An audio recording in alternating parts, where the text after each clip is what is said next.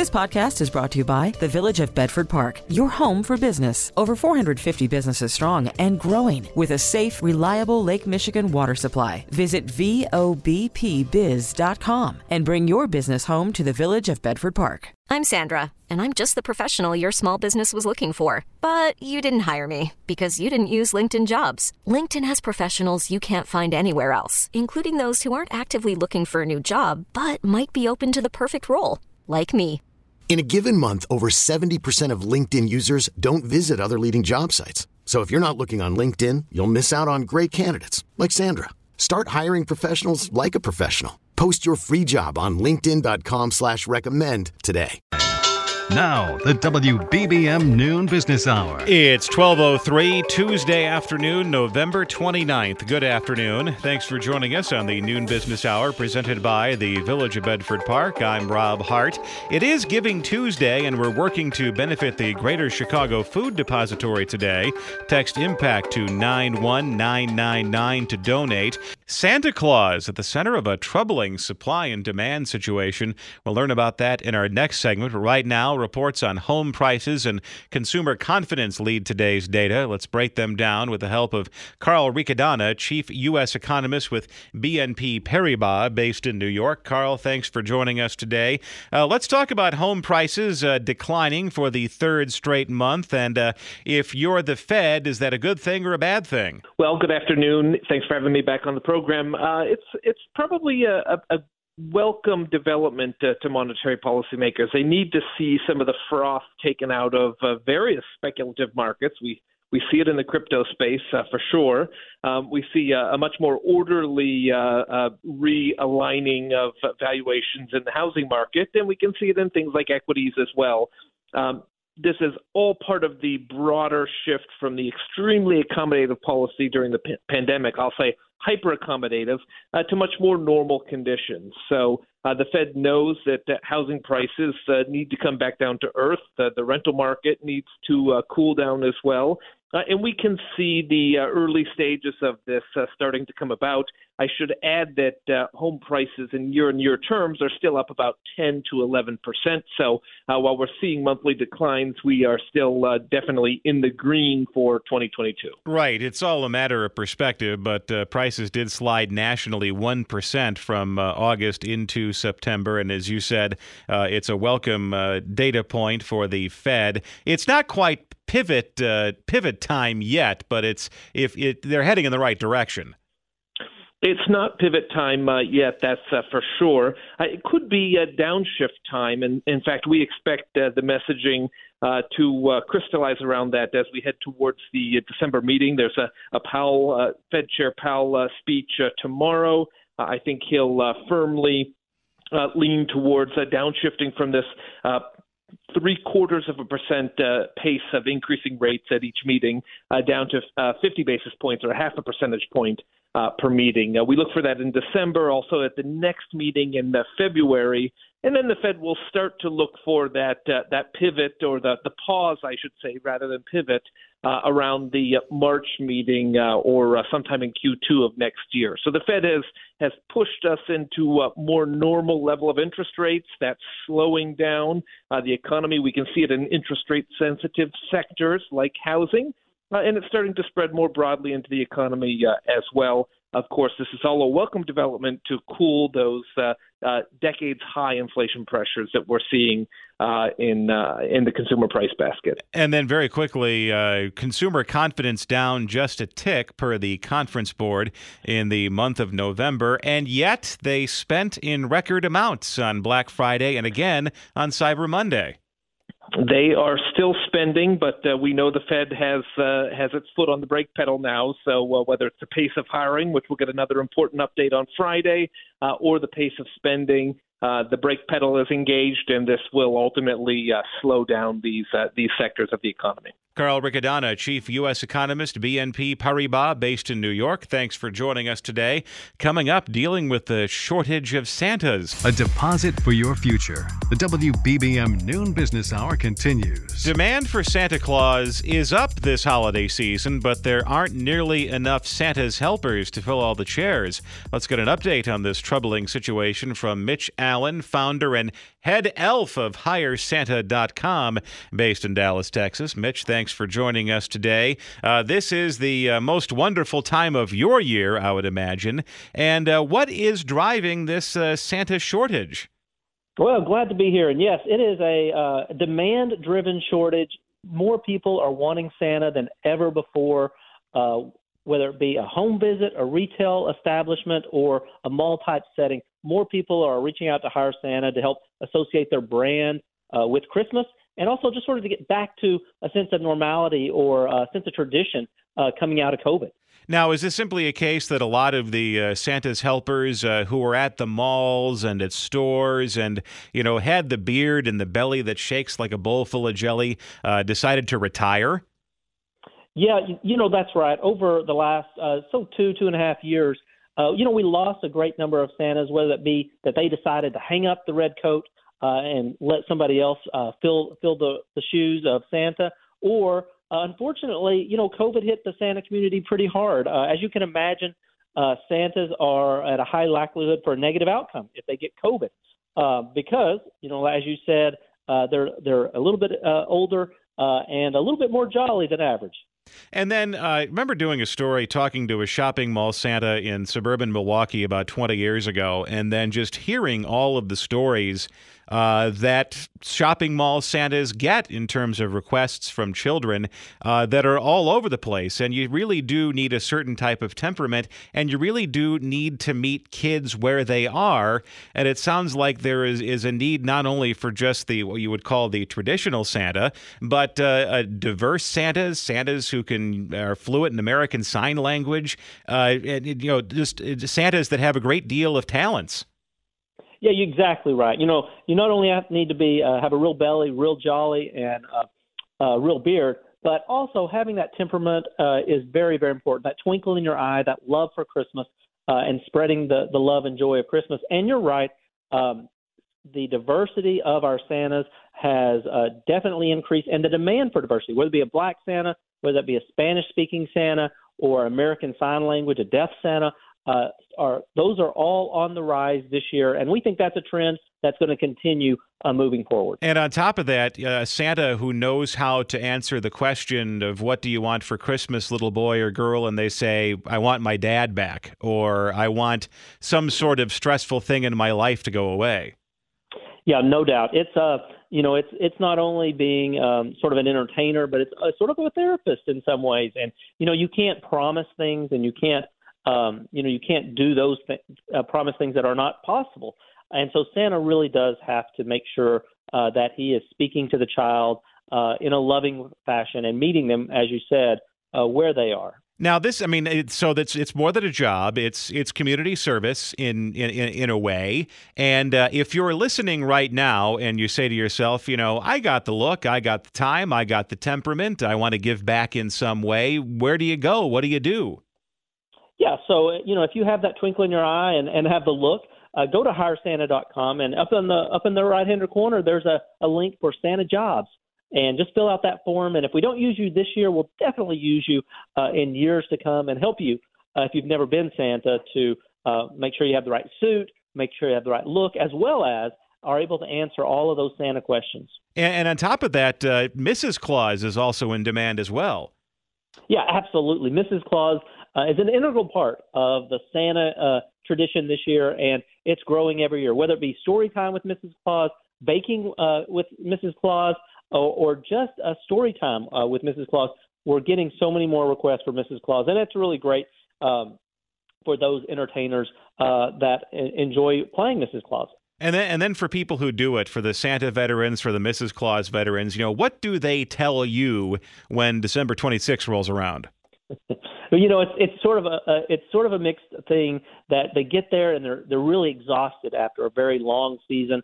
Many of these Santas appear on set 300 or 400 hours from the beginning of November through December. So it can be an exhausting season, but then also it's bittersweet because at the end of it, you're like, oh, it's going to be 11 more months before they get to be Santa again. So it's sort of bittersweet once Christmas is over. And Mitch, as we all know, Santa then retires to Santa's Village in Dundee, Illinois, to kick back and relax during the warm summer months.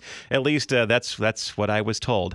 Mitch Allen, founder and head elf of HireSanta.com, based in Dallas. Thanks for joining us today. Coming up next, making sure your charity dollars make an impact on this Giving Tuesday. The WBBM Noon Business Hour continues.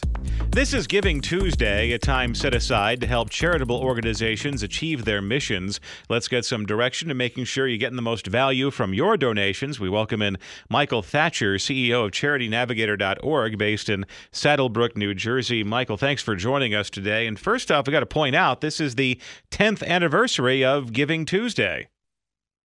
That's correct, and thanks for having me.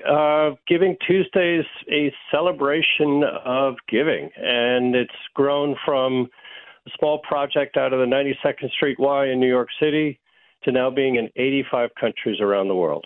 And when you're thinking about donating to some sort of worthy cause today, what are some rules of the road when it comes to donating to charities to make sure that the money that you donate actually goes to the stated mission of the charity? Great question. And I think ultimately you want to first and foremost know that there's alignment between the mission of the organization and the change you're trying to see happen in the world, right? Where causes are things like education, working on the environment. Those are all things you want to have that alignment. And then you want to actually know that it's a legitimate charity, right? It's registered with the IRS. And that's where going to a platform like CharityNavigator.org can help you figure out what's real versus what's not real. You then want to know that they're financially sound. You want to know that they have good leadership. And if you can, you want to see, can they actually articulate the results that they've achieved with money they've received in the past?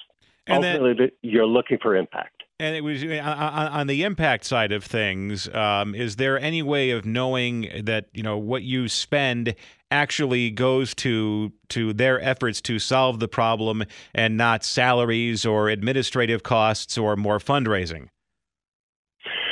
That's actually spelled out through the ratings that we have, and it's also, you can find this on the IRS tax forms, but it shows you how much money is going to program, how much money is going to fundraising, and how much is going to admin.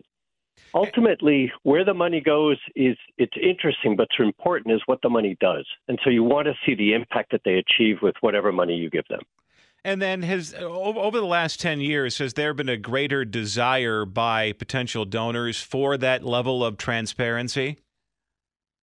I think so. If I look at just the number of, let's say our organization as a case in point, we've seen almost a 50% increase in visitors coming to our site trying to figure out, help me find a good charity. So people are actually looking for this information. They're also demanding impact more than anything else. And so that's now also part of our ratings, is to really let you know what's the cost per outcome. And the outcomes are these known things that we're all investing in, which is the difference we're trying to see in the world. Michael Thatcher, CEO of CharityNavigator.org in Saddlebrook, New Jersey. Thanks for joining us this afternoon. Hiring for your small business? If you're not looking for professionals on LinkedIn, you're looking in the wrong place. That's like looking for your car keys in a fish tank. LinkedIn helps you hire professionals you can't find anywhere else, even those who aren't actively searching for a new job but might be open to the perfect role. In a given month, over 70% of LinkedIn users don't even visit other leading job sites. So start looking in the right place. With LinkedIn, you can hire professionals like a professional. Post your free job on linkedin.com/recommend today. This is Chicago's news, traffic, and weather station, News Radio 105.9. The WBBM Noon Business Hour continues. Good afternoon. I'm Rob Hart. These are the top stories on News Radio WBBM. Arrests have been announced in the deadly shooting of a 12-year-old girl in Chicago this past March. President Biden urges lawmakers to pass legislation that would prevent a railroad strike this week. In Travel Tuesday, we'll learn strategies to make a multi-generational trip fun for everyone.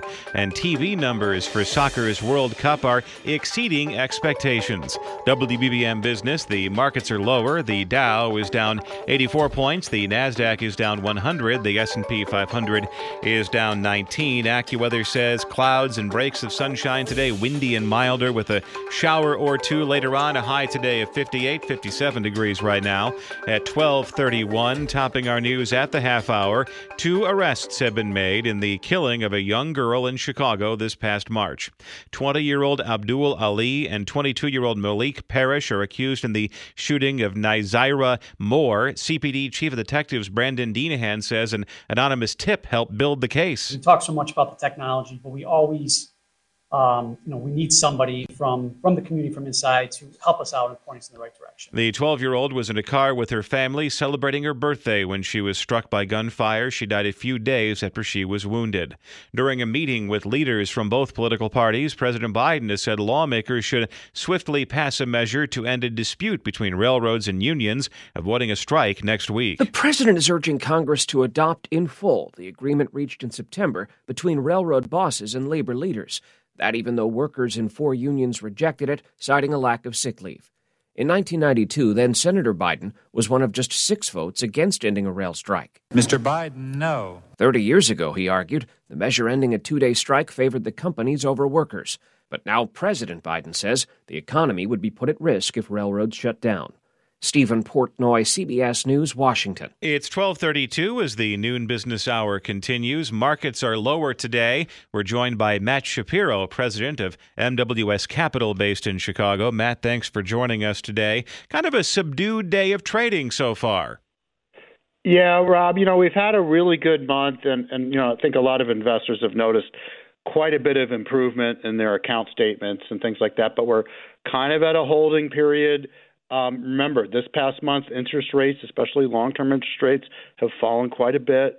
We got some pretty decent inflation numbers, and a lot of the fundamental style stocks, i.e. the ones in the Dow Jones, financial companies, JP Morgan, have started to turn quite higher, but still, of course, the NASDAQ has been very difficult.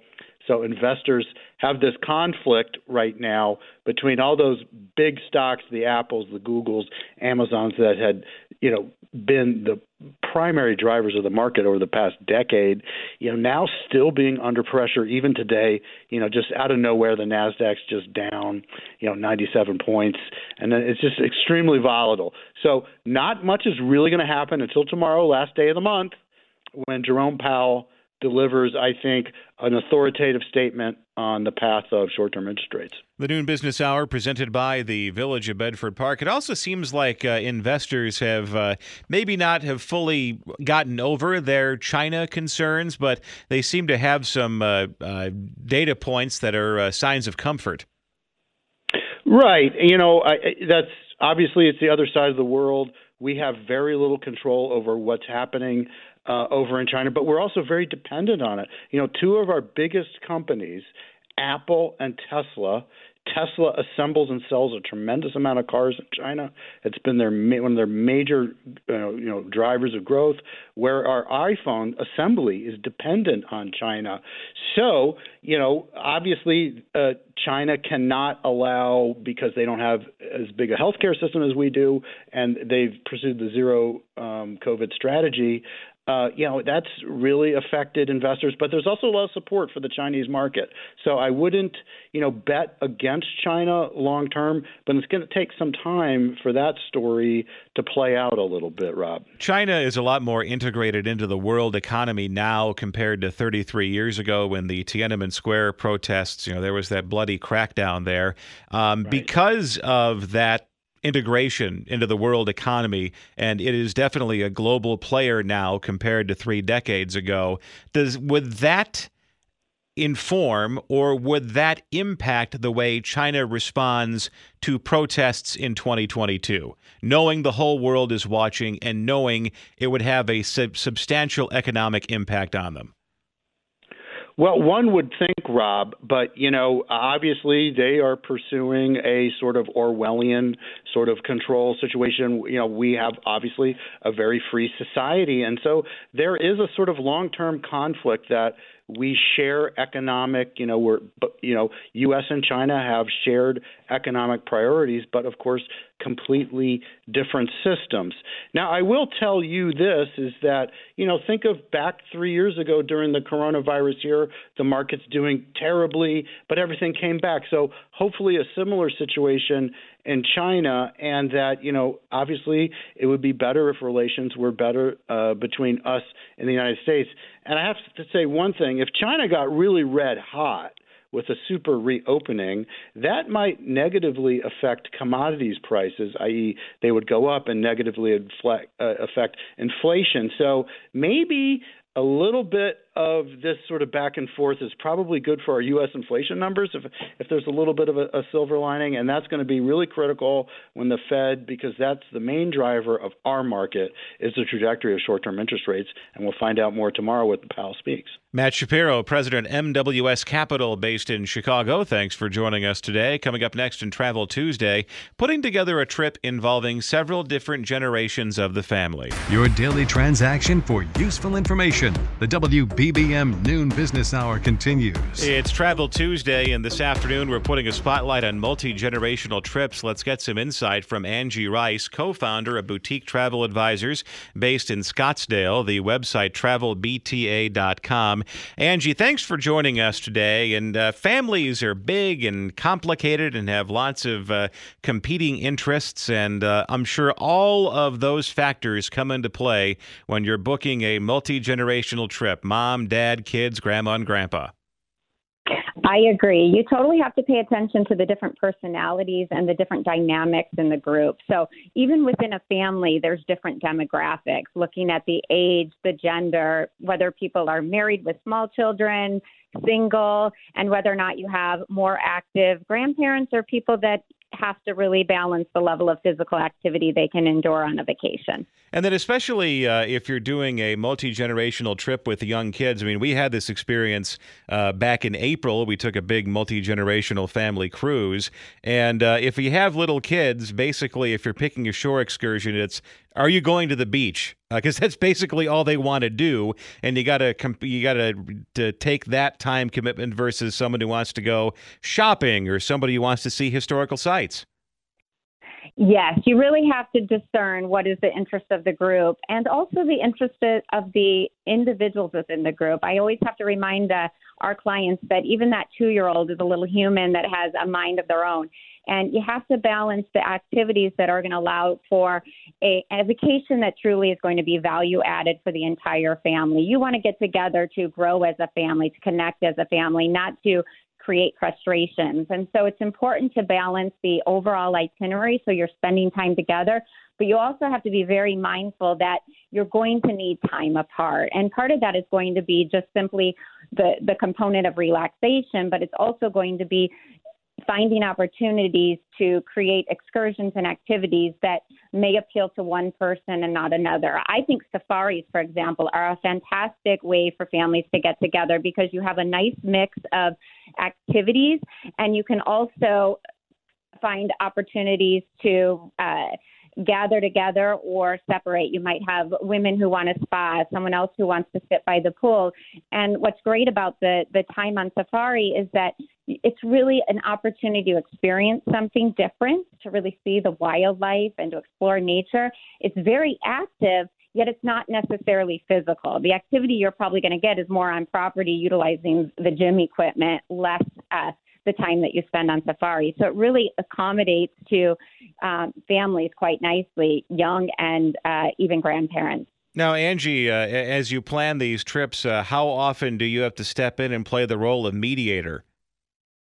I agree. I mean, there's definitely a psyche to what we do. I think it's important that our clients recognize that when we're not just listening to the lead traveler, the person who contacts us and plays the part of representing the family, but it's also important that as an advisor that we talk to the different families within the multi-gen group. So if older sister is planning the trip, I also want to connect, and our team will connect with grandma and grandpa.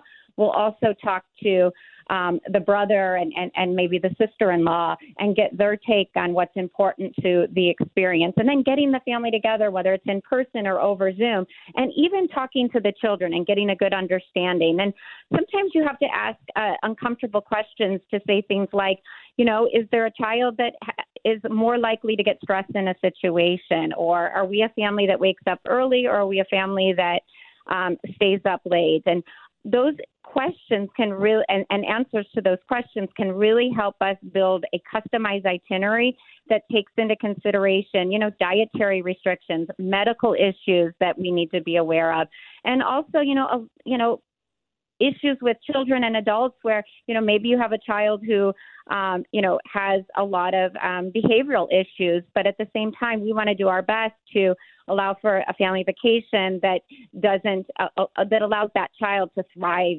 on vacation versus not necessarily having the resources that they're used to having at home. So we really take that element. I think that's probably what we do best when you're working with advisors, is that we really pay attention to the dynamics of a family when planning a multi-gen trip. Angie Rice, co-founder of Boutique Travel Advisors based in Scottsdale, the website travelbta.com. Investing 60 minutes each weekday for planning for the future. The WBBM Noon Business Hour continues. The World Cup setting new records for legal betting and TV viewership. Let's discuss the latter with Tim Hanlon, founder and CEO of the Vertere Group based in Chicago. Tim, thanks for joining us today. It seems at first blush that some of the games, especially the games in which the United States is playing, are real winners for Fox. Yeah, Rob, I think the expectations were fairly high already for viewership. But I think even Fox is probably surprised at just how well the games have been performing overall, and especially the U.S. games thus far. I think the discussion will happen after the tournament as to why, but certainly the oddity of this version's occurrence during the holiday season may have something to do with it, especially the U.S. with Thanksgiving and people home and looking for excuses to watch stuff. And frankly, it's also had a very nice additional effect for live sports and Fox generally. That last weekend, the college football Big Ten matchup between Michigan and Ohio State broke records, as did the NFL game on Thanksgiving Day. That was the lead out from the U.S. soccer game against England. So, it's a commitment to live sports that Fox has made a big effort on over the last number of years, and it seems to be paying off in spades, and in particular the World Cup. The U.S.-England game on Friday afternoon, that was a 0-0 draw. Even so, it pulled in 15.3 million viewers on average. It peaked at close to 20 million. And as one observer pointed out on Twitter not too long ago, that is higher than the World Series ratings for the last 5 years, with the exception of Game 7 in 2019. Yeah, and look, the trends of obviously of baseball's decline in terms of viewership as audiences for that tend to get older, younger audiences being more interested in soccer generally, for sure. I think the growth of Major League Soccer has certainly helped. Certainly the women's game has grown by leaps and bounds. And I think there's a whole bunch of sort of other sources there. And look, also don't forget, these games are also being televised on Telemundo, who has the Spanish language rights, and their numbers are being blown out of the water as well. So I think it's a rising tide lifting all boats. Maybe it's the seasonality. Maybe it's just the uniqueness of coming out of COVID and looking for live sports. Whatever the reasons, it is a good time to be in live sports, and soccer, the World Cup in particular, is certainly benefiting. Tim Hanlon, founder and CEO of the Vertere Group in Chicago. Thanks for joining us today. If you missed any part of today's show, you can go to our stream and just skip back to the time you want. There's a pause and rewind function that both works online and with the Odyssey app. We get it. Attention spans just aren't what they used to be. Heads in social media and eyes on Netflix. But what do people do with their ears? Well, for one, they're listening to audio. Americans spend 4.4 hours with audio every day. Oh, and you want the proof? Well, you just sat through this ad that's now approaching 30 seconds. What could you say to a potential customer in 30 seconds? Let Odyssey put together a media plan tailor-made for your unique marketing needs. Advertise with Odyssey. Visit ads.odyssey.com.